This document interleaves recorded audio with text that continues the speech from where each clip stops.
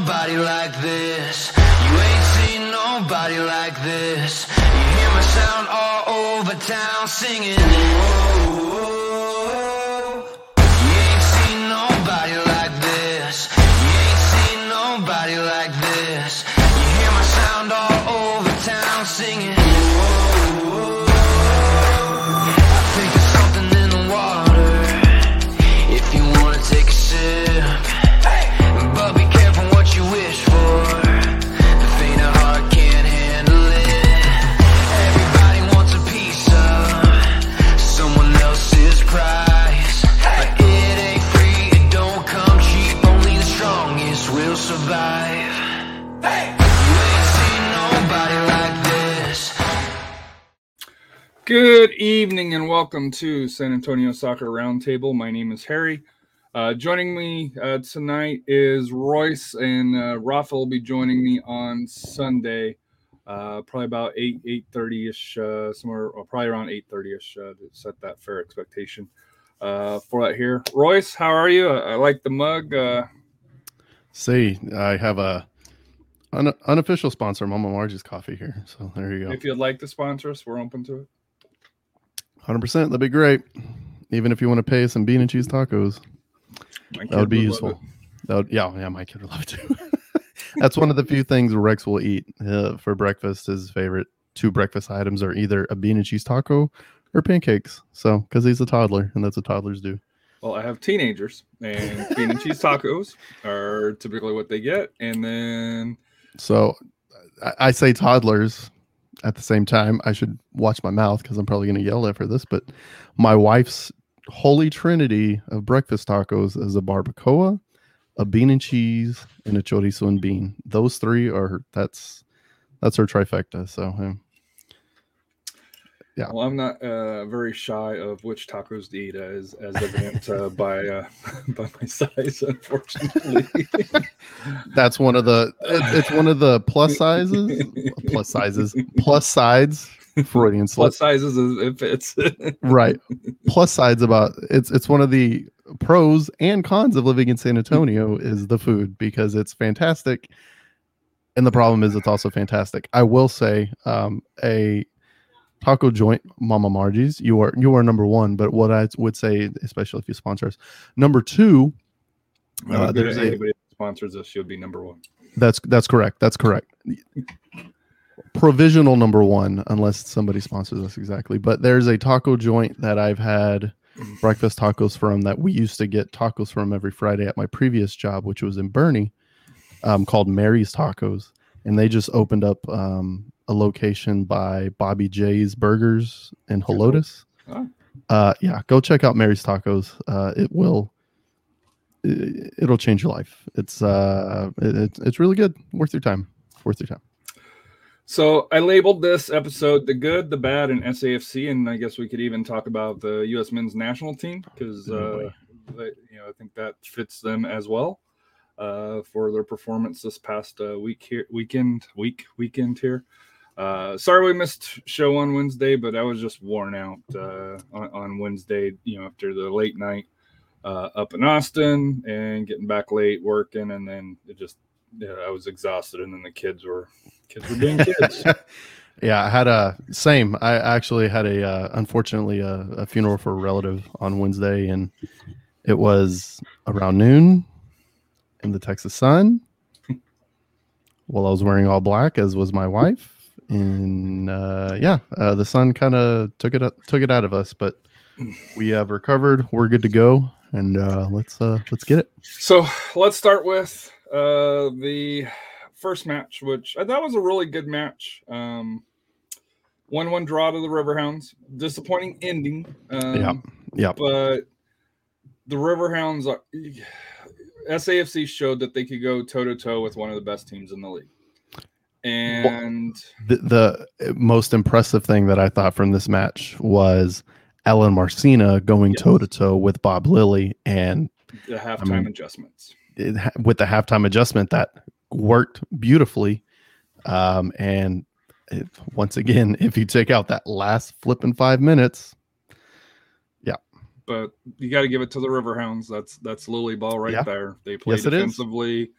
But Lilly was smart. He subbed in, his starters at halftime for that here. And I think Marcina knew that as well. Because when you saw the pregame lineup, where Forbes was out, Cicerone was out, and Dixon was out, you had to figure they were coming on if they needed in the second half, for that here. So, which is going to be kind of a teaser of what I think is developing a problem possibly with SAFC and the rotation up top is where, there's not really a rotation to have, which I think we saw as a prime example on Tuesday for that here. So, but to me, like I said here, what can you say here? The first half, ended up 0-0. Yep. But it was entertaining. Should have been 1-0 because Nathan missed the penalty. Oh God, that hurt. That was in that the hurt 40th so minute. bad. What? I thought that was in the 40th, right? Yeah, it was in the first half, wasn't it? No, am I misremembering? Okay, it was the 48th. I guess it was right after half. See, I thought it was. But yeah, they had opportunities in the first half. Yes, they did. But you could tell it was two heavyweight teams in my opinion. I will go out on a limb. I will say San Antonio FC dominated Pittsburgh in that first half. They dominated possession. I think they dominated in chances. I do too. I think they dominated that whole match as well. I mean, they got the penalty from the handball, but that was created because of a relentless press and all kinds of pressure that led to that. The first goal that Nathan ended up scoring, unfortunately, skied that penalty.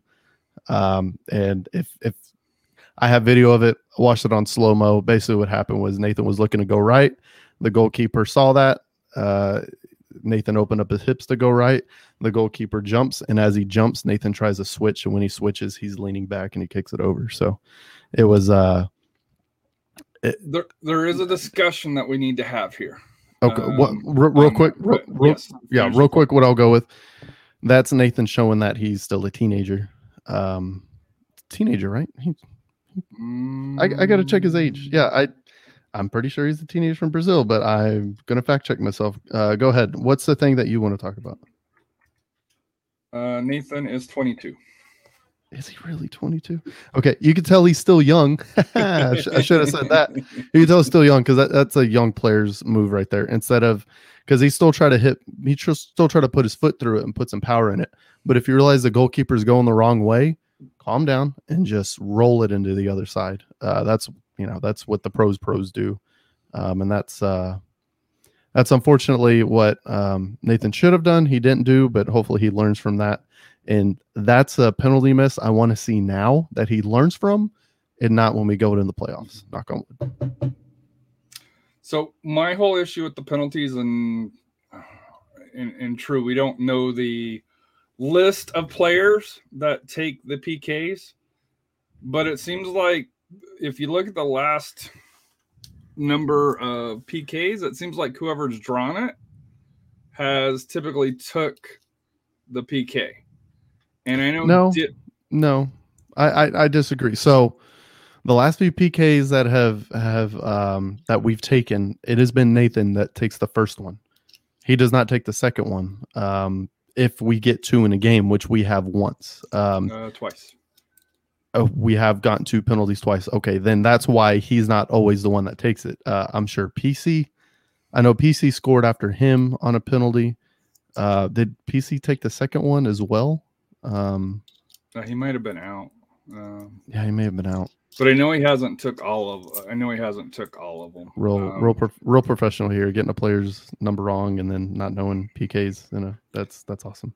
But I will say it's a big change from previous seasons. And by previous seasons, I mean all 5 previous seasons, that we actually have more than 1 or 2 penalties. It would have been Quayle because Nathan's took. Yep. Nathan's took 4, converted 3. Quayo and PC have took 1 and converted 1 each. Yep. That would make sense. And that's kind of what they do is that Nathan will take the first one, and if there is a second one, it's somebody else. It's either going to be PC and obviously Quayo.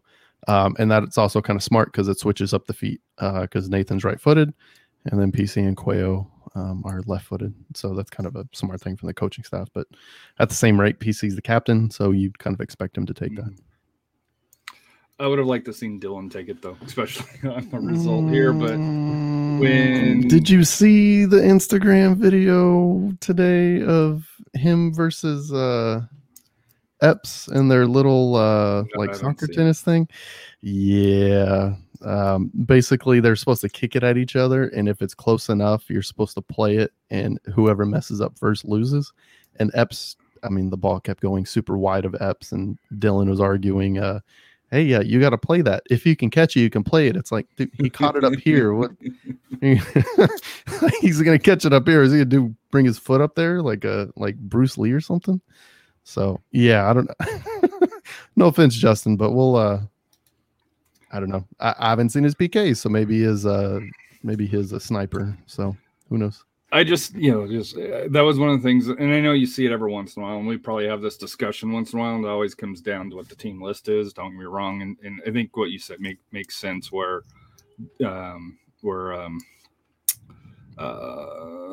Nathan gets the first, and then it rotates from there. Yeah. It was just unfortunate that he missed. However, even with the miss, he came back, got a goal in the 64th minute. Yes, he did a great header from across from Jose. Yeah, that was a powerful header that the keeper had no chance on to get over there in time. And SAFC was closing out the game until, unfortunately, the 90th minute, and unfortunately a cross over to Dixon, and he was open. It was nothing Matt could do about it, and nope. He's a star in the league, and he did what stars do and finished it. That's correct. They walked away 1-1, and I thought it was a fair result. I do think San Antonio was. I disagree with the fair result. I think SAFC deserved a win. If you look at their XG, their expected goals, San Antonio FC had, I believe, 2.3 something expected goals in that match, and Pittsburgh had 0.32. So when you do not convert on your chances, when you don't convert chances, then you leave the door open. Then the expected goals remain expected, and that would be the same pattern in the next match on Tuesday, which is a real quick turnaround, unfortunately. And you can kind of tell, well, let's go to the match now. Austin. Well, I will say this, and this goes to Jonathan Check, and I think it's so true. San Antonio FC's history, and even this year, if the game ended at 85 minutes, they would probably be in first place. San Antonio FC is... and the leaking of the late goals is... Yeah. So their hashtag is #defend210. They should also take the hashtag from Trump and hashtag stop the count, because they need it, and they would be a super successful team if they would stop the count at 80 or 85 minutes. Yep. Yeah. It just to me, it's. And just this season, the Asokar goal, the ridiculous bicycle kick when they were down to 10 men, this one. Well, even if you go to the Real Monarchs game. Yeah, that's what I was going to say. The Real Monarchs game when they snatched the tie. No. Yeah, there's a couple others that I'm thinking of. I can't think of the opponent right now, but yeah, I mean, just this season, there's been like 3 or 4 results like that where the game would have ended 10 minutes early. Hey, 3 points, and we're probably in first place in this division. But if ifs and buts were candy nuts, it'd be Christmas every day, and that's not how soccer's played. And San Antonio FC needs to finish their chances, and they need to play out games. And so moving on to Tuesday, which was a real short turnaround, unfortunately for SAFC. I think, and I know it may not seem a whole lot, but I think having... And it's one of those damned if you do, damned if you don't. I think if they would have played on Wednesday, I think that game's played a little bit different because they get that extra day of rest. Correct. Also, if we don't have to make up games, I think we have a more number one lineup, dare I say. I think we had, and this is kind of where the late season additions kind of come in handy. In the middle, you had PC and Abu start. You didn't have Cam. Cam needs some rest. Cam's played almost every flipping minute. At the same time, as a back line, you get Schuberg and you get Tintor, who have both are pretty light on minutes. I will say right off the bat, congratulations, Axel. Axel had a beautiful baby girl last week.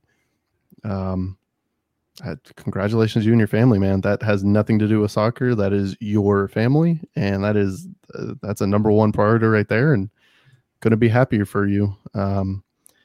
Especially, obviously Harry's a father, I'm a father, and it's not easy, and it's a flipping miracle, and it's amazing, and it's the best thing you can do with your life. Yes. But let's get back to soccer, something very unimportant. You can definitely tell in this match that Axel and Tintor have not had a lot of minutes this season, whether it's due to being on other team and whatever, how they utilize Tintor, and Axel being hurt kind of a bit and kind of being out for the last few and being in. And at the same time, the last time those two played together on the same field during a game was the very first match of 2020. Yeah. March of So 2020. It's been a while since they played together, and you can tell because they had some chemistry issues for sure.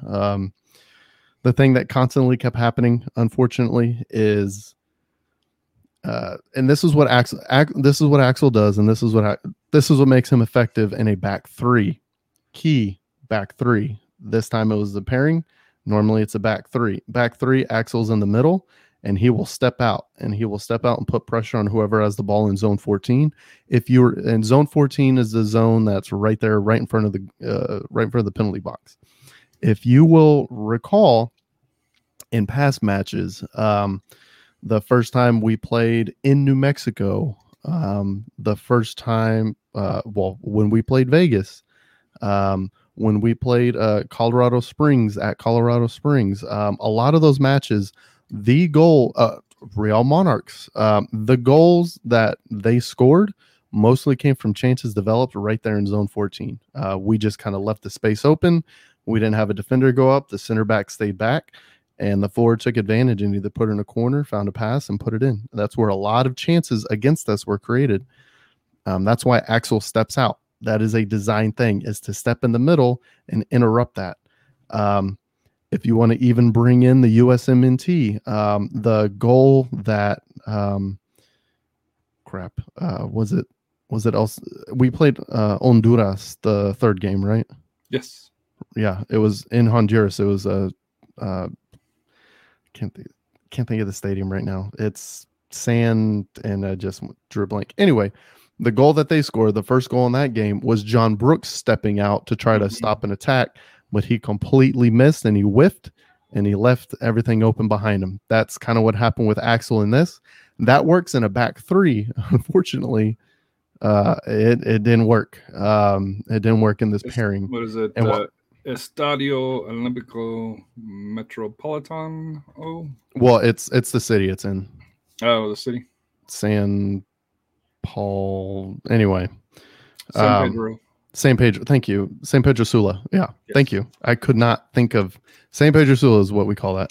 Anyway, in this match, Axel would step out, and when he'd step out, he'd leave space between. So Tintor had to come over and cover.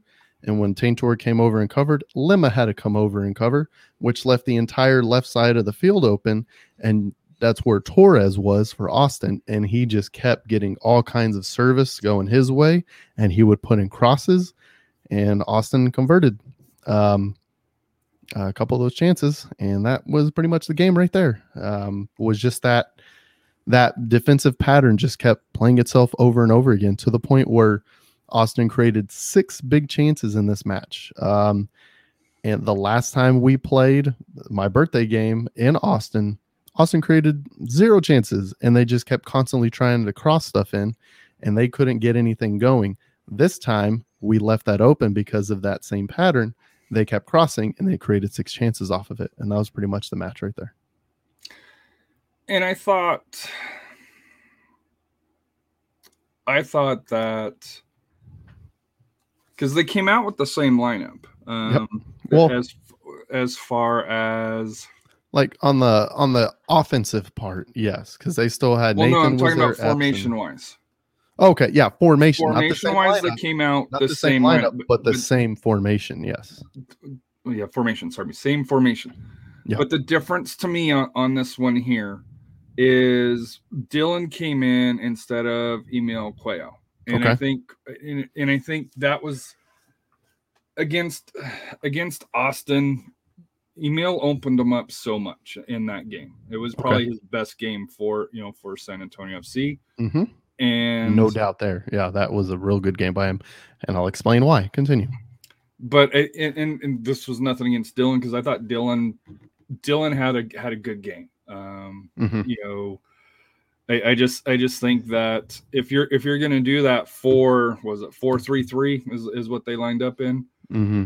That to me, like I said, you needed another fast guy in there to kind of help set that up. Well, it was the 4-4-2 they were in. The same 4-4-2 they were in the second half against Pittsburgh. That's what they played in, was that 4-4-2. And you had Nathan and Dylan up top. Now, but yeah, you are correct though that in the I'm going to call it my birthday match in Austin, that was a 4-3-3, and that allowed Cuello to drop back. Now, this is why Cuello was so damn effective in that first match, and why we could not match the same. And it was a change in formation and a change in personnel and kind of philosophy. So what that 4-3-3 allowed, and this is what Austin loves to do. This is what Austin has done since, They started. I can remember, yeah, pretty much since was Marcelo there? Yes. He's their initial coach, right? Yeah. Well, up until this week, he has been obviously the only coach, and then he got promoted, and I think this was more to get Ryan Thompson some experience under his belt, and right. Congratulations to him, because I've heard nothing absolutely but great things from him, and his future is bright. He made some very smart adjustments and some very smart tactical. Just wish it wasn't against us. Yeah, I know he deployed some really smart tactical. Well, I guess he deployed some very smart tactics. I'm trying to say tactical, but some smart tactics with that one that I was saying, where Lema had to keep coming in and he kept having Torres fill that spot to cross. What Austin has always done, they've always basically had a 4-2-4 in possession. They'll have a 4-2-4, and out of possession, it'll be a flat 4-4-2. So they're very much a Burnley of the USL Championship. That's what they like to plan. Just that flat 4-4-2, just gumming up the works. Same thing with Iceland. Iceland's recent success in the last couple World Cups, they play a flat 4-4-2. It's a very simple thing to play. It's very defensive and hard to break down. That's what they like to do.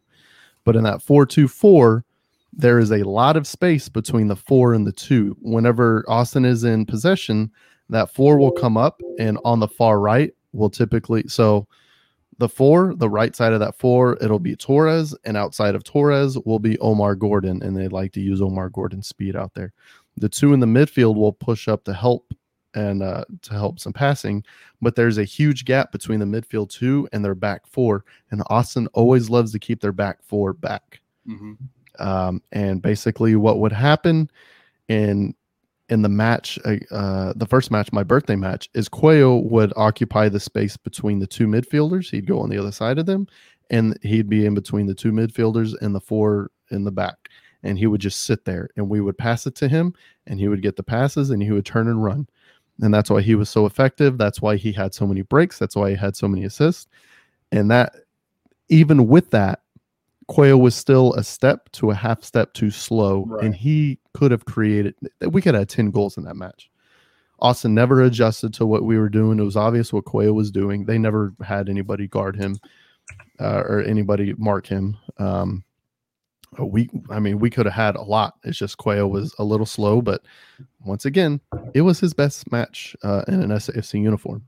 Fast forward to Tuesday, we didn't have that person. We had Nathan go up as a forward. We also had Dylan go up as a forward, and you had Jose and Epps on the wings would kind of press, and then they would try to dribble inside in a diagonal dribble.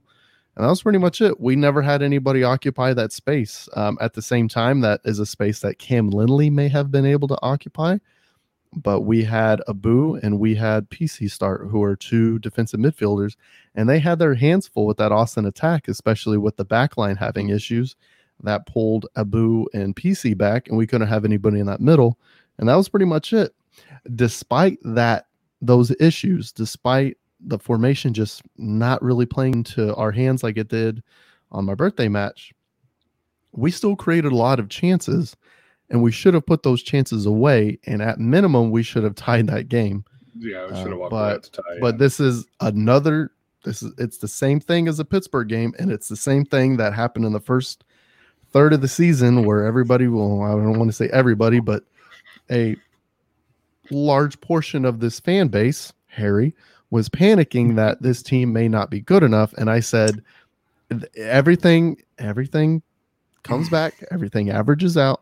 We're creating a lot of chances, and there was a lot of talk about Allen and Coach Marcina, and how, is he the right coach? I'm still sticking with my guns. Yes. I think he's still the right coach. That wasn't the talk a couple months ago, but I'm still sticking to my guns. Yes, he is. We've created a lot of chances. He has very smart tactics that he deploys, very smart game plans. Just sometimes the ball doesn't roll like you want to. And this is just one of those matches where the ball didn't roll like you wanted to. We should have won against Pittsburgh. Should have won against Austin, but we played kind of like doo-doo against Austin. So good on them for those 3 points. They deserve that. And good on Pittsburgh for not quitting. But that's just kind of how soccer goes. But to get 1 point out of those two games, that kind of sucks. Yep. I will say this. The Austin match was a trap game. It was. That if you remember last week when we were talking the midweek match against Real Monarchs, we're like, yeah, this is a trap game. This isn't going to work out for us. Then ended up being that way. But this was that trap game. It was coming off of 2 days rest, basically. And they had been off a week plus. So they were well rested. 100%. And you could tell. Did you see how fast Omar was running? Yes. Jesus, dude. Good God. Omar, give us a break, man. And I'll say this, and I don't think a lot of people realize this. Jose was staying with him step for step on a couple of those chances where Omar was busting down. Yeah, Jose's got some wheels now. Yeah, he does. I don't think Jose had a good game that game, no. And I think the missing piece was we didn't have Cuello in the middle, and that's we didn't have a 10 in the middle, which we don't have a 10 anymore. But like I said, I think the whole point. I think what was supposed to happen was I was supposed to be PC. That's why I had PC and you had Abu. I think PC was supposed to be forward, and we're supposed to play more like what Rafa was saying in a 4-4-2 diamond. Mm-hmm. I think PC was supposed to be the tip of that diamond, and he was supposed to be in that space. Unfortunately, that didn't work out because he had to get pulled back because he had to help with the back line because the back line was having all kinds of issues. So. And to me, this reminded me of what kind of that second game that first game against Real Monarchs. Yeah. Where all the goals were scored basically in a 5-minute span in this entire game. Austin scored on the great, on a great header.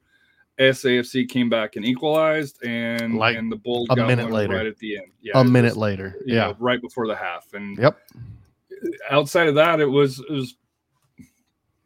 I won't say SAFC was the better team because I think Austin played really well, especially for Coach Thompson, with that being his first game.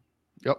You could tell they had a little bit extra pep in their step, and they wanted to play for him. And when they got the result, it was awesome to see, even as a SAFC fan, you could tell everybody was excited for him. And I think even, Coach Marcina went over, sometimes there's the, grumpy handshakes. This one, this one, it was not, it was not an El Paso ending where everybody was, hey, it was a good game. But to me, I was speaking with David, the owner of the Syntex Hornets, before the match, and he's like, SAFC should just clean them. I was like, no, I just had that uneasy feeling that this was that game that it was that perfect storm for Austin to kind of step up, and they did, and credit to Austin. Match, yep.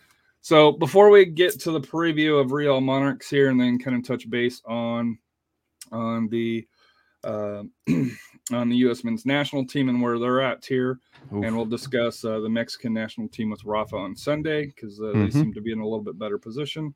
But just where we're at here in USL Championship. In the Atlantic, the top four, the Rowdies, Riverhounds are in second at 44.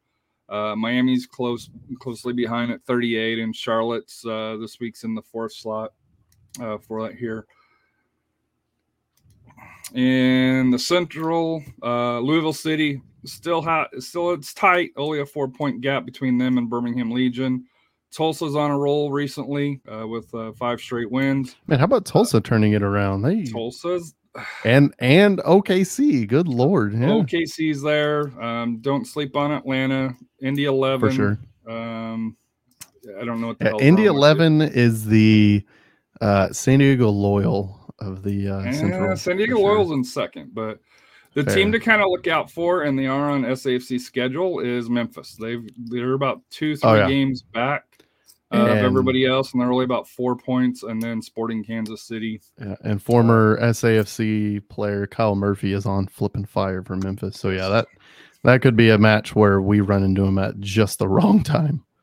Out in the mountain, El Paso on a 2-game winless streak. And I know that's big news here, but they've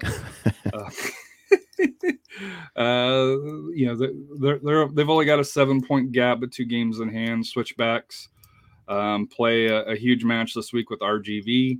SAFC's at Real Monarchs, which we're going to talk, and Bold and United kick off probably in about 10 minutes. Yep. For that here, so that'll if you're once we're done, hopefully you'll turn into that because that for SAFC could have huge implications. And then out in the Pacific, Rising, Loyal, Orange County, Tacoma. I think those are going to be your 4. Sacramento, they're just too inconsistent. Let me change that. Indy 11 is the Sac Republic of the Central. There we go. That's it. And San Diego Loyal is the FC Tulsa of the Pacific. There we go. Yeah, we got it. We got it. We did it, guys. We did it. Congrats. The team to kind of look out for to see, I guess you could say, is the Roots. But I still think they dug themselves too deep of a hole to come back for that here. They dug themselves too deep of a turf. San Antonio, Rio Grande. That was bad. I'm sorry. We're done. Hate to say it. It's between El Paso and Austin. Austin has to win out, and even then, I don't think they have a shot. So congratulations, Copa Tejas. It's been decided, but with the Bold loss, or with SAFC's loss to the Bold, it has officially eliminated them from Copa Tejas. And thank you, Aaron, for your charts on this. It makes it very easy to be able to do this. So taking kind of a snapshot here of the playoff structures, if this was to happen here as of this week. In the mountain, you got Tacoma going to El Paso. We would be actually going to San Diego, so that would be very interesting, and that might be something to where I could talk my wife into going. I was going to say. Depending on what it is. She likes San Diego. Fair Play Pod, 2 balls on the mic. I have never been to California. My wife loves California, so we'll see. If that worked out, I would not object. The other thing I kind of like about this, and I know you're either on El Paso side or Rising side. I think I'd rather be on El Paso side than on Phoenix side. But 2-3 would be Switchbacks, OC, and a rematch from earlier this year where OC has defeated the Switchbacks already. And hanging on to 4th is RGV. They'd head out to the land of the rising sun, where they lost already this year. Out in the East, land of the rising sun. They're not going to Japan, man. No, rising. Come on, sun. Hot. Roll with it. So you tried. Out in the East, Energy and Rowdies, the better of the Greens. To me, an interesting and tasty one would be that 2-3 match with the Birmingham Legion and Miami FC. I would have to agree. The fighting Fighting Billy Flemings against the Forbes. fighting Forbeses. Yeah, I like it. And then the 2-3, Pittsburgh, Tulsa. That would be very interesting. And then Charlotte, which just keeps bringing in Charlotte FC, or was it? Is it Charlotte FC? I think. Well, I'm assuming Charlotte FC. Yeah, 'cause whatever the every MLS team is FC, going to be. Yeah, whatever playoffs, generic name would be heading to Louisville City. But I think it's like Charlotte City FC. Yeah, Charlotte Queen. Something, I don't know. It's god awful, and they have the worst ticket prices. Going out there. Yeah. For that. Supporter Shield for the best record. And this is important for home field right now. Rowdies would be in first, rising. Surprisingly, El Paso's in fifth, and there's a clear break. And really at this point, the West is going to have to. They're in fifth with 2 games in hand, and if they win those 2 games, they could be first again. Yeah, but right now they're fifth. I was kind of surprised about that. But and then the Wooden Spoon, and the reason why this is important, Loudoun United, who tied RGV. Thank you. And then the next 2 opponents of SAFC, Real Monarchs this week, or pardon me, tomorrow, and then on Wednesday against the New York Red Bulls. So this week here, kind of looking at a preview here, and like I said, we'll kind of touch base on the Real Monarchs side, which is the Charlie Adams show, in my opinion. Must win.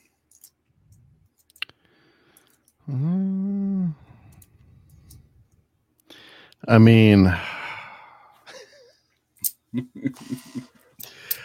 I said from the beginning, I did not come up with a point total, but I definitely said that this stretch of 7 games in 21 days is going to be the make or break stretch for SAFC. If we somehow manage to get 14 points from these 7 matches, that would be immense, and we would average 2 points per game. So that'd be 14 points. As of right now, we have 7 in 4 games. Is that correct? So, which one were we starting out with? The El Paso? Just the first match back from COVID, wasn't it? Which would have been El Paso, yeah. Yeah.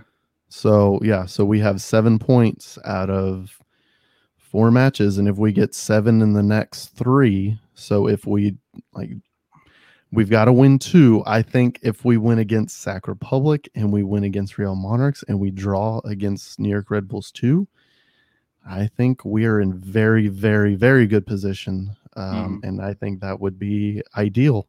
Do I think that's what's going to happen?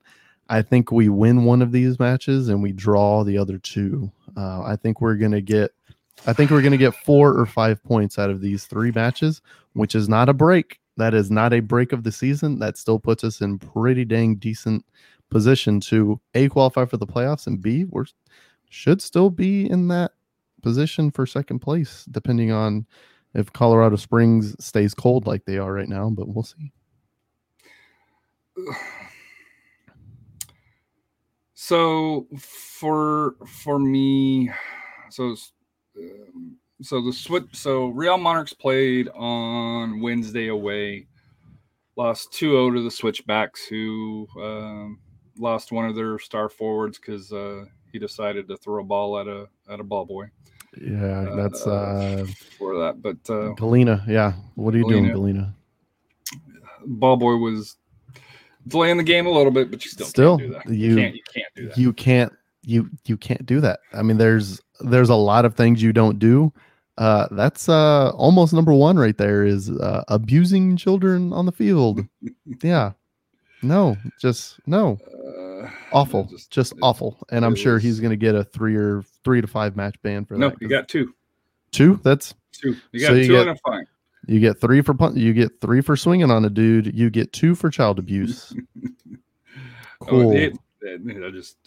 But Real Monarchs at home, 3 wins, 2 draws, 5 losses, -5 goal difference, average about 1.1 points at home compared to on the road where they average 0.45.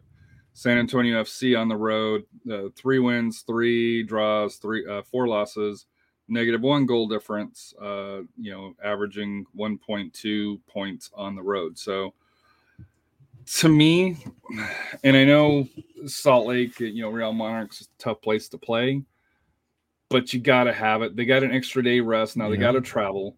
And that's why extra I said day. Yeah, 4 days rest. Extra day.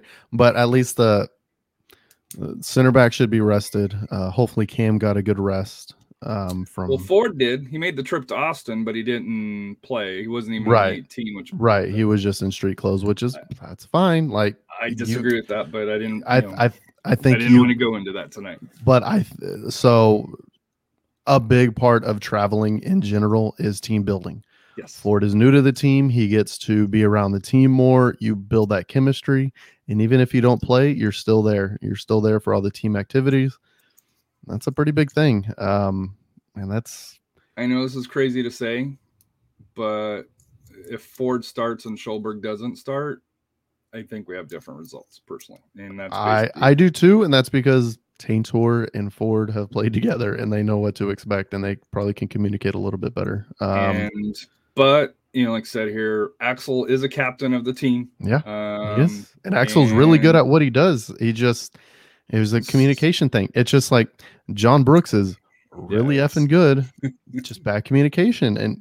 And that was the big problem with the back line for the U.S. in the first half against Honduras was just no communication. James Sands just had a shocker of a game. Mark McKenzie didn't really help John Brooks out too much when John Brooks came out. John Brooks didn't help himself out when he came out. And I mean, Miles Robinson, he was fine. But at the same time, when you have one center back out of 3 really performing well, and you have a central defensive central midfielder not doing too well, it's just bad. And that was it. And you had Tyler Adams trying to do too much from the right wing position to try to help out the defense and left his spot alone for that cross to come in. It was just kind of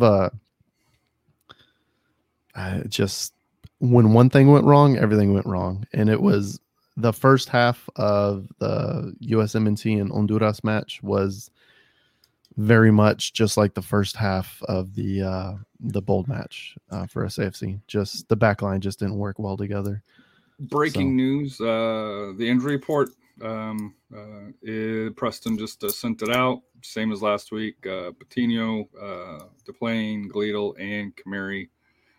Patino's out. The other 3 are questionable for here, but I'm assuming if they're on this one here, they're most likely still out. So probably for here. But to me, before we get into the U.S. men's national team, San Antonio is in probably one of the toughest stretches that you can be in. Yep. They play 6 out of 7 away, and then from starting on September 7th to October 4th. Well, I don't think that's right here because it says El Paso there. Hold on, what day do they play El Paso? I think that's a Wednesday match, right? I think so. The site that I had it as a research on the fly, totally professional. Let's see. But anyway, 6 out of 7 on the road. So yep, this is gonna be a stretch, and they go from all 4 time zones to be able to do it here. So when they get back, the good news, they have 4 out of the last 5 at home. Only trips is away against New Mexico. Yeah, 5 of 6. Well, if you include the Austin match, then you have 7 of 8 on next matches on the road. Right, which I do because technically it is away. Correct, and then you have like a flurry of home games to finish out the season. Yeah, so to me, like I said here, this stretch it's Wednesday, October 6th. And then they come home and face Memphis on that Sunday. And then they get an actual break with Memphis, Tulsa, which I don't think the East is as good. And then away against New Mexico, and then home against Austin and Colorado. And that Colorado Springs match is shaping up to be a huge match. But so just keep, hopefully there'll be some watch parties where we can kind of get together in a safe, open area, hopefully, to be able to do it. If not, social media, Instagram, Facebook, Twitter, encourage the boys, for that here. So that way, they can still feel our presence for that here. U.S. men's national team here. They were 45 minutes away from. Yikes! Yeah, I think yikes is the correct word. And that was one of the listening to like Scruff or not Scruff, Scuff. Shout out to the boys at Scuffed. Total Soccer Show. Yep. Pretty much any show, the XM, morning shows that they have. The Extra Time boys. Yep. It wasn't looking good. No, it wasn't. It was a downer. And that was coming off of two draws before. And the first draw, it was like, hey, you get a draw. First draw was away in El Salvador. First time. Yeah, I was okay with it. They didn't play exactly. 4, but that's CONCACAF. Yeah. Tie in Canada, that was a separate at discussion. Home. Bad. At home, bad. That wasn't good. Awful. You didn't play Pepe. And then there were some comments of, well, we got to find the right time from him. I'm like, what was your right time? We're not scoring. To quote the great Rage Against the Machine, what better place than here? What better time than now? Yeah. And obviously the real unfortunate events that happened were the El Salvador match. Before the El Salvador match, Christian Pulisic could not play. He's still dealing with a muscle issue, and he wasn't completely fit because he was just coming off of having COVID.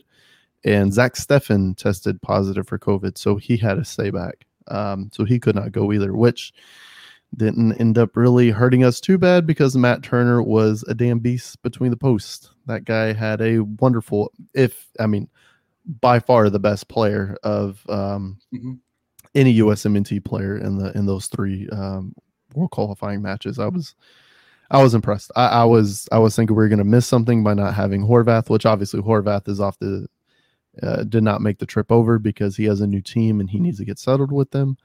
But I thought not having Steph in there we're really going to have issues. Matt Turner, he rocked it. He was awesome. At the same rate, not having Pulisic there, you could tell that kind of hurt us with some creative ideas.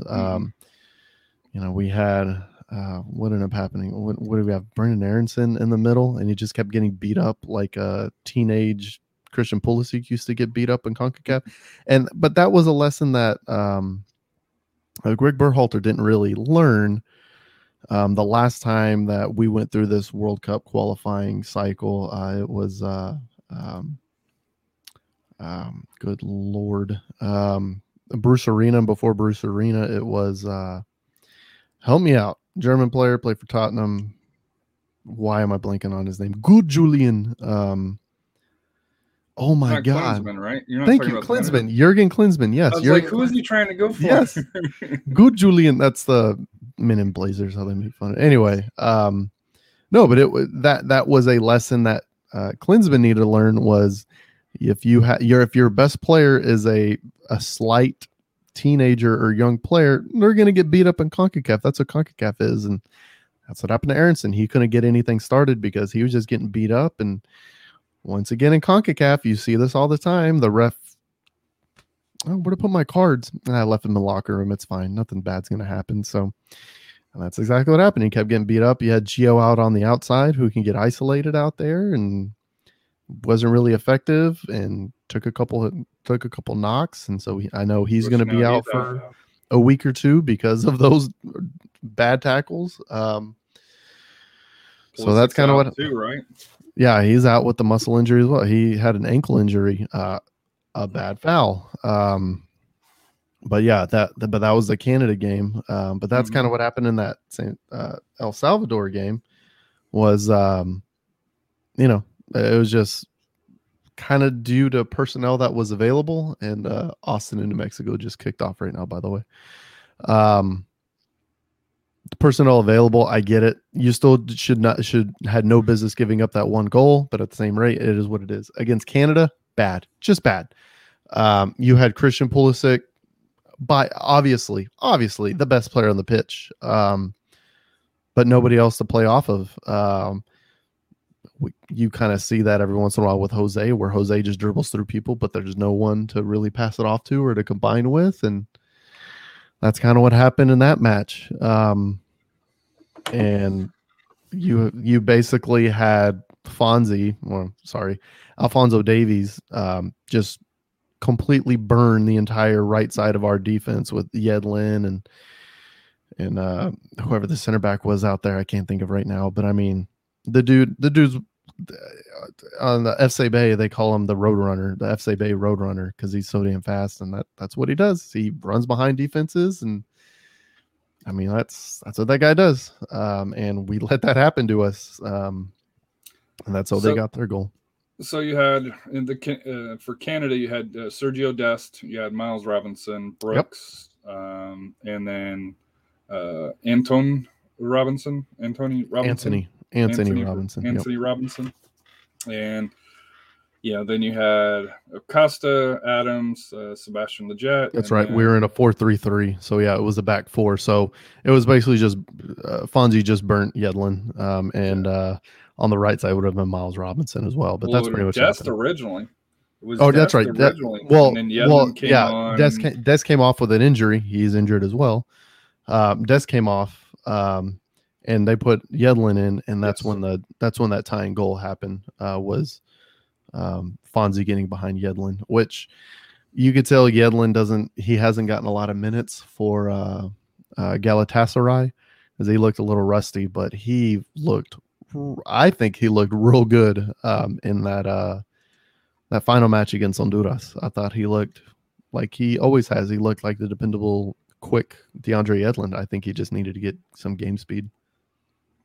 But that first half was tumultuous in that Honduras game. That was the worst half that we played out of all 6 halves that we played, for sure. And it looked desperately bad.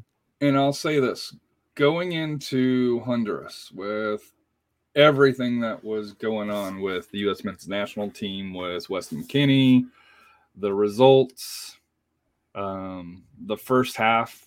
That was the thing I didn't mention, but I'm trying not to because I'm just mentioning. That's just embarrassing. The only reason why I'm mentioning it is because it needs to be mentioned. It needs to be mentioned, but it's embarrassing. Yeah. And I submitted this to Dan Vaughn, who runs Protagonist Soccer, and along those lines here. I was like, is the U.S. men's national team cursed? Because pretty much all the injuries. There goes Omar. Poor decisions by Greg Berhalter, and it was ugly. Yep. If US loses that match, I think they're ripe for a coaching change.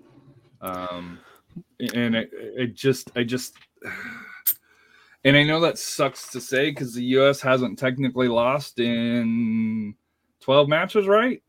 Pretty much. They haven't lost this summer. Right. And, one loss probably shouldn't get you fired, but it was especially when 3 of your best players, 5 of your best players aren't available, right, and one has to go home because of a disciplinary problem. Yeah, I don't know about that, but you can't say that wasn't.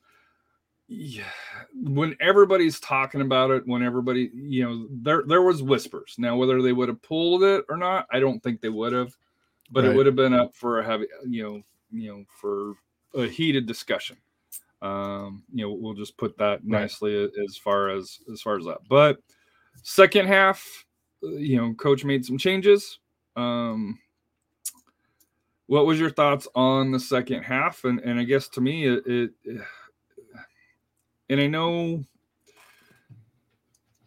people have been trying to get Pepe on the pitch.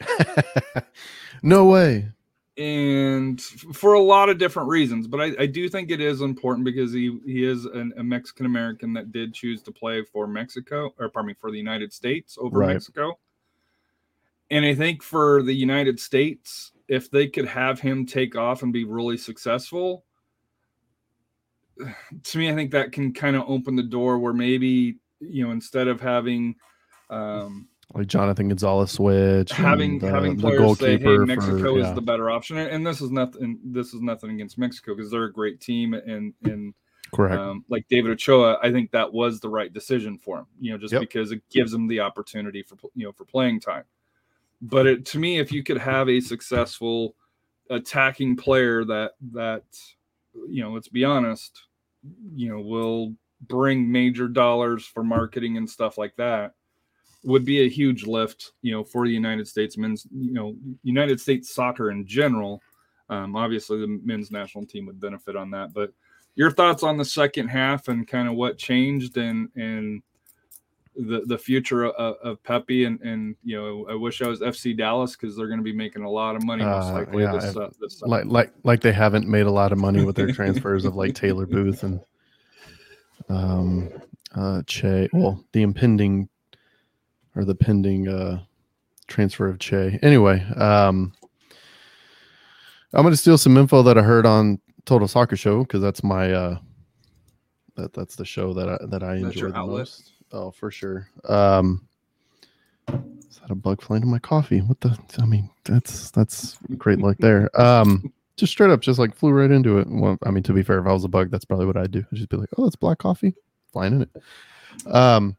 But from the Greg Berhalter presser afterwards, he pretty much said, I got it wrong. And I'll conclude it with how I feel, and it kind of reflects how everybody else feels about it, but but that's what Berhalter said. He said, we had gone to the 3-back before. We just hadn't necessarily done it with that group. And that's one thing that is a pro and con of Berhalter is that he will experiment. If you remember that kind of first and second match against Mexico, where we kind of got played off the field the entire time, he had that press conference and everybody's out for blood. Like, what are you thinking? What was your thought process? Just questioning him. And he's like, I'm experimenting. These are my first 2 matches against Mexico. I got to learn how they play. I got to learn how they react to things.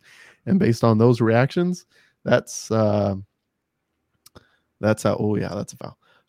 That's how I'm going to play. I need to see how they're going to react to certain things. So I have a better idea of what they're going to do. And to be fair, Berhalter beat Mexico twice in tournament finals this summer, probably because he learned something and his coaching staff learned a couple things from those poor results a couple years ago. So shrug, like he's learning and he's not afraid to experiment. Problem is it really the right time to experiment when you're in the middle of World Cup qualifying? Like, well, you're at the start. You're not the middle yet, but you're at the start of it. Right. But at this, exactly. And you would rather those mistakes happen in the beginning. You'd rather those mistakes happen in the beginning of qualifying than actually at the World Cup. I'll say that. But probably the most important thing about it is he saw the mistakes. He saw that he didn't put the right lineup on. He owned up to it. He didn't do a Klinsmann where it was just about the players. It was, no, yeah, I got it wrong. I put the players in a bad position. They did well, but I realized what I did. I put them in a more comfortable position, and we came up with some different, different game plans. And I mean, you want to talk about a turnaround? That was a huge turnaround, and it was just kind of getting the players in a more familiar, I guess, formation. It wasn't even that. It was really he put them in a back 3. John Brooks has never played well in a back 3, really, and he had 2 new guys around him. Once again, I mean, James Sands just had a shocker of a match. The entire time, even when he came back as a center back, he still looked shaky, and he did not look good. He looked great in the Champions League. Champions? No, not Champions League. The CONCACAF Nations League. That's it. That was the second one. Or was it the Gold Cup? No, it was the Gold Cup. It was the Gold Cup, right? Yeah. Yeah. He looked really good in the Gold Cup. I'm sorry, I forget all of these tournament wins that we have against Mexico. It's kind of tough to keep up with them. But no, the Gold Cup. He looked really good in the Gold Cup, and he deserved his spot there for World Cup qualifying. He just looked lost. He looked like a lost puppy. He was, you could tell he was always a step slow because he was trying to think about where he was, and nothing was natural, and he was just he was in his head. It was a quicksand game for him, and it was in his head. He made one mistake, and that mistake just turned into a few in a row. But at the same rate, like I said, Berhalter made those changes. He took out Sargent. He took out Brooks. And a big reason why he took out Brooks was because he had a very similar, I'm going to tie it back to SAFC, had a very similar mistake that Axel Schuberg kind of kept having in that bold match. So he took off Brooks. He took off Sargent, who just had, again, a bad match. And Sargent's the one who gave up the ball that led to that first goal by Honduras. So, yeah, it didn't work out too well that first half. But the second half with the subs and the formation changed, worked like gangbusters, man. And Anthony Robinson, I will say the revelations from these three matches, good Lord. Revelations from these three matches in World Cup qualifying were Matt Turner. I feel much more confident with him back there. Do you think he's the number one? Oh, no. But he's a really good either backup or a number two. We'll see. I mean, he and Ethan. Some are pushing for him to be the number one. Yeah. I mean, because Zach hasn't played, to be fair, he hasn't. Zach hasn't played, but Zach he plays at a much higher league and higher talent. That I understand, yeah. It's that, but Zach is more used to playing it out of the back.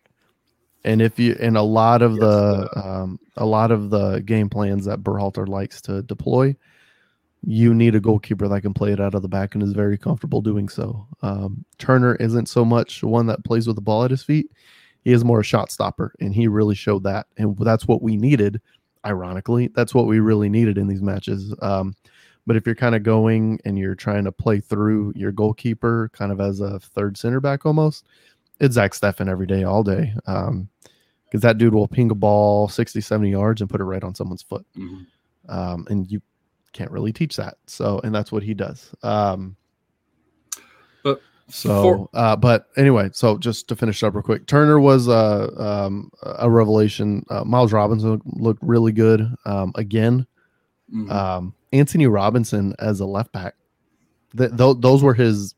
That was the best he's looked in a U.S. jersey, the most comfortable, and obviously he scored a goal, but he shut down a lot, and he got up high, and he gave really good service. Like that was what he does for Fulham, and he did it for the U.S. finally, and that was great. Serginho Dest did not have a good 3 matches. Dest and Sargent. I'm not sure which one. Dest, was more Sargent, and Brooks, all three did not have. They're world class players. They just didn't look good, man. Did not look good. But I think the player that had the worst 3 matches of anybody, I dare say in CONCACAF, was obviously Weston McKennie. That's unacceptable, man. That's just completely unacceptable. But he's young. He's got to learn. That's kind of his first. He'll be back. That's his first strike. Well, he better be back. Well, I'll leave it at that. No, he'll be back. I think Berhalter made the smart call by sending him sending him back to Italy, and just being like, send him home. Try again. We're not going to risk this entire campaign for everyone to get COVID because you had a moment of selfishness. Can't do that, dude. You can't do that. Just try again. We'll try again later. And if you do that again, you're done. And I'm sure that was the talk. Like, you got to grow up, dude. You got to think about where you're at. You got to think about how important this is. It's not about you. It's not about you and some random bachelor party or bachelorette party that invited you. It's not about that, dude. This is big shit. Like, put your big boy pants on. We're doing it. So Take the 10 days off and just relax, and then you Think do of- what you want. yeah. What's the line from Skyfall, the Bond movie? Think on your sins. Yeah, that's pretty much it. Go sit down. Think about what you've done. We'll talk later. Yep. So U.S., I think they have another 3-match set in a week, which is just crazy to me, but I understand you have to be able to do it. They get Jamaica on October 7th at rough. Panama, which is tough because Panama's been kind of the surprise of it.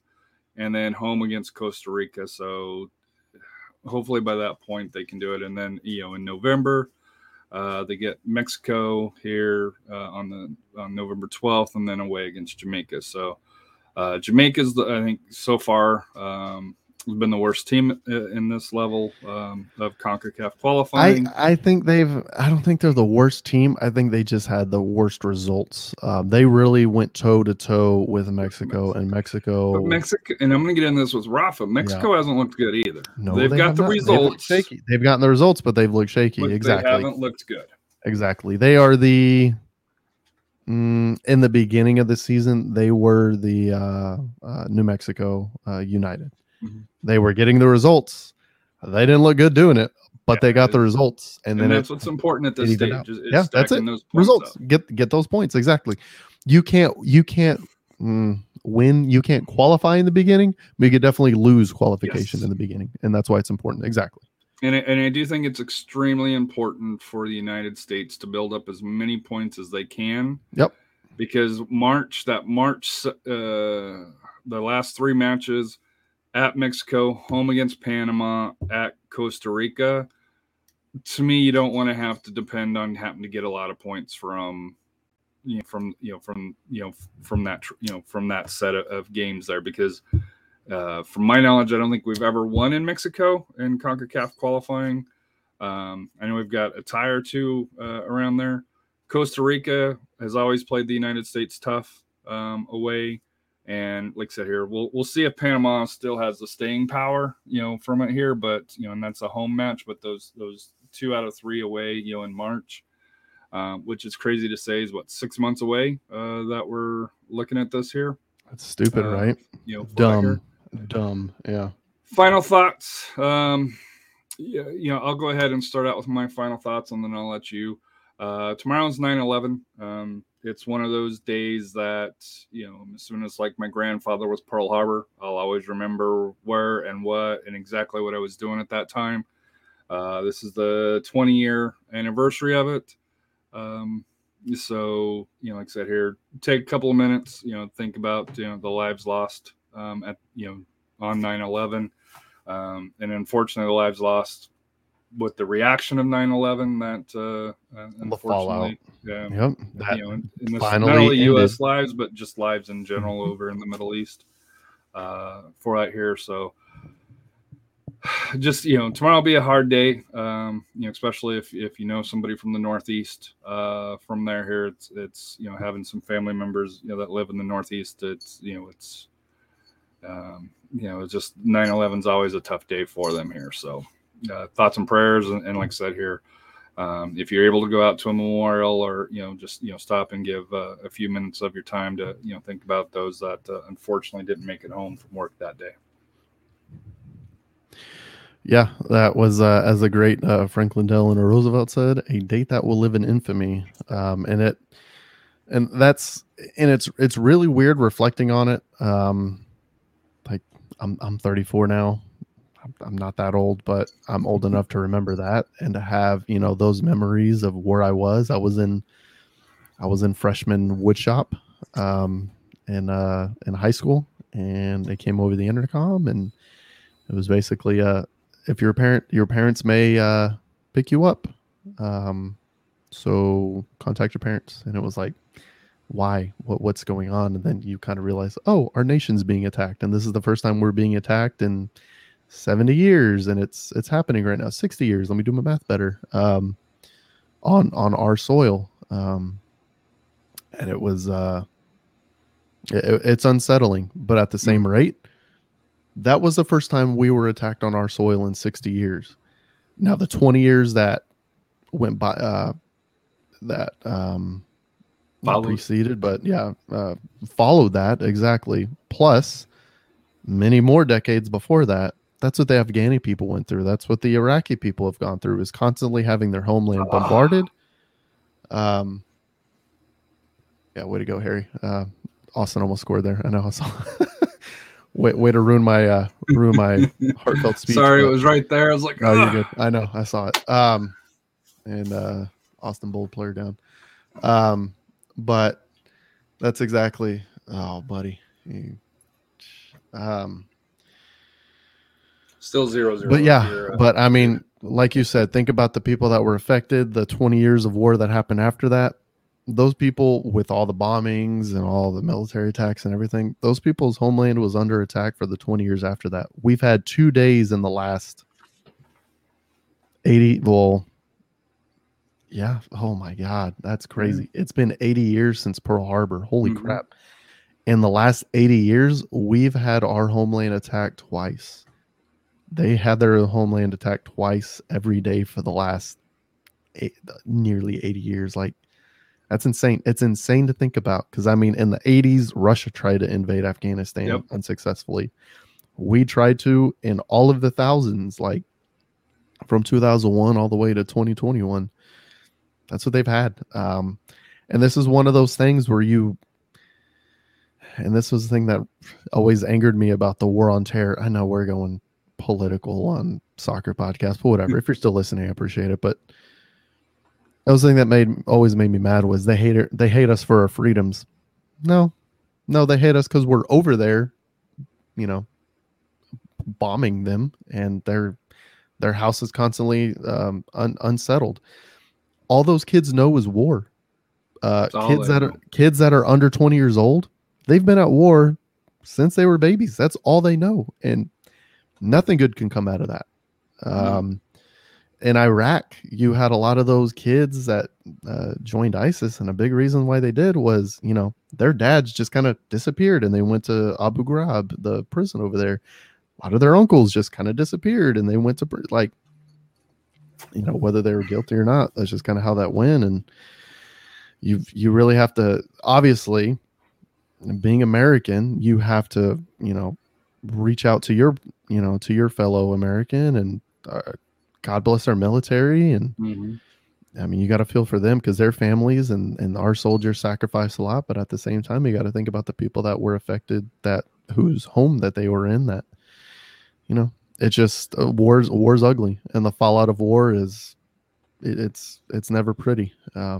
War's war. War is not good. And I guess that's my long-winded way of saying, thank God that we are officially, I guess, not at war anymore. We've almost first time in umpteen years. Yeah, 20 plus years. We have officially pulled out of Iraq, and we've officially pulled out of Afghanistan. And it's about damn time, because we've wasted so much money, so many lives, so much blood over there.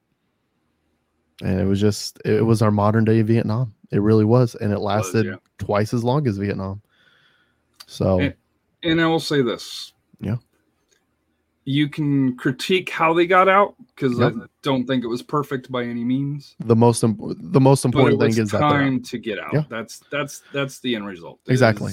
And that's that exact same thing would have happened whether we left 10 years ago or we left 10 years in the future. Yeah, pretty much the same thing would have happened. There's never an easy way to end a war. No. And no matter what the media likes to tell you, saying, hey, they could have done this different. And there's things that he could have done different. And there's no question about that. There's a certain person. Well, there's a certain person that was in a that as of January was in a position to lead that whole thing. And did not. Yes. His opinion was that he could not believe that the generals on the ground decided to do that, and he would have fired him if he had the opportunity. He had the opportunity in January and the 4 years before that, not naming names, and he didn't do any of that. And this goes even before him, to President Obama. And that goes, exactly. Obama. That was a big campaign promise for President Obama, was that we're getting out of Afghanistan. And all of his generals said, the hell we are. We are not. And kind of what it came down. Well, I mean, let's not go into that. And at the same rate, President Bush got us into it. So this is President Bush, President Obama, President Trump. It finally ended with President Biden. I mean, it's just about time. I mean, we've had 4 presidents since we've been in Iraq and Afghanistan since 9/11, and it's that's about time. That's why, to me, like I said here, that's why I tied the two together, because 9/11 started it. Yeah. And 20 years later, 4 presidents later, you could finally say, hey, that's behind, and that's behind us. And for some people, it's never behind them. And that's even with them coming home. I know my dad dealt with PTSD from the Vietnam War till the day he died. So for some people, even though they're back, they may not be back. So correct. Which is a beautiful transition to September being National Suicide Prevention. Yes. So. If you need help, reach out to Harry or me, or reach out to the national hotline for sure. These people do great work, and man, if you need help, you need help. There is no shame in admitting that you need help and things are spiraling. Just let somebody help you. And if you need help, there's plenty of places to find it, man. We all go through stuff, and sometimes we need help getting out of that. Just, call us or call them, for sure. But at the same rate, wars, just to finish it up, the whole reason that we got into the wars, and I agree with you, Harry, the first thing that I remember after 9/11 is just being completely angry. Obviously, I was 14 years old, just completely angry with the whole thing. And the next thing I remember, in December of that year, there is footage of B-52s dropping bombs on mountains. And my first question was, what are we hitting? We're dropping these multi-million-dollar bombs on mountains, and we're blowing up caves. It's like, how do we know it's the right cave? It's a cave. Yeah, and that was just this is obviously misguided. I hope this doesn't. And then you start getting, we're going to invade Afghanistan. That worked really well in the 80s with the Russians and with Alexander the Great, and with there have been many, many, many attempts to invade Afghanistan for centuries. And it's not just Afghanistan. None of them successful. It's just that area. It's that area. And the people that know that area, it's just like Vietnam and the Viet Cong. They go underground. You're not going to defeat that. There are certain ways to defeat that. And that would be shutting off supplies and stuff. But that wasn't the battle that, we went there for. And it's kind of the same thing as Vietnam. That's not the battle we went there to fight. And the rules of engagement were kind of not put in our soldiers' favor, but that's anyway. Long-winded about that whole crap. 9/11's awful, but remember all the people that we lost on that fateful day, and remember the heroes that try to help out on that fateful day. And it really should be a holiday that Americans remember, that we came together. That was the one thing that 9/11 really did, was it brought us together. There was a lot of divide from the 2000 election between Gore and Bush, where Bush stole the election from Gore, whether that really happened. Florida, pregnant Chads, all that stuff. I'm going to bring that up again. It brought everyone together. And for a little bit, exactly. But it did bring people together. People were proud. Yeah. People were proud to be American. I think still people are proud. I'm proud to be American, but there's a lot of crap we can fix about it. You can't just be blindly proud. To love something, you also have to appreciate its imperfections, and you have to want to fix it. So, I think as a society, and this is the good and bad. It's good because it gives us resources to put out our 2 cents. Yeah. And no matter what topic you want, you can find somebody to get out your 2 cents, and some that agree with you and some that don't agree with you. And I think as a society, we've let all media impact our thoughts way too much instead of, I'm a lot older than you. I remember having, the 30 minutes news, and it was news. It wasn't all the other stuff. And then 10 you o'clock had your news for local 30 minutes. and then you had your newspaper, and that was it. And, if you wanted to land- learn more, The land before the 24-hour news station. Yeah, it was glorious. Yeah, I remember when the only 24-hour channel that was on TV was a TV Guide channel that told you what was on, and that was it. There wasn't any 24-hour news channel. So, but he should have gone down. He should have gone down. That would have been a penalty. Anyway, if you're asking me who's winning this game, I still think it ends in a draw. But at least initially here, it looks like the Bold are. That's a bad tackle. That's a bad tackle. Are doing very well against New Mexico. The Bold are creating chances for sure. They're creating a lot more chances than. I'm sorry, I don't think the Bold have. And wow, that was off the line. Oh wow. I don't think the Bold have the roster to stay in this, but I wouldn't mind them knocking out New Mexico. He should have gone down. He should have gone down, or that would have been a penalty.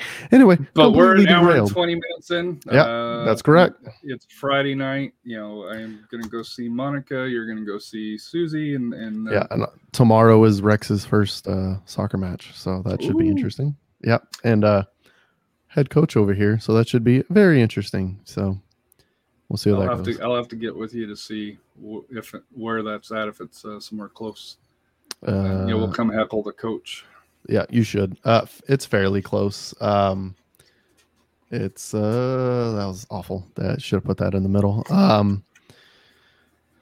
Yeah, it's like 90 in couples. It's not far, but anyway. But we'll let you go. What's life without goals? Like I said, here we'll have a short turnaround. Sunday night, AJ actually has a soccer match in Bastrop. So that's when we get back from Bastrop, maybe around 8:30ish, because his game doesn't kick off till 4, and I think it's about a 2-hour drive. Just about, yeah. Back, so 4 to 6ish, and then so it'll probably be 8:30ish open on the way back, and then we'll touch base on the recap of Real Monarchs and look at the upcoming week, and I think you're going to be out that night as well here, because it's going to be a little bit later, because that's bedtime for Rex for sure for school. So, but what's life without goals? Hope everybody has a great day. See ya.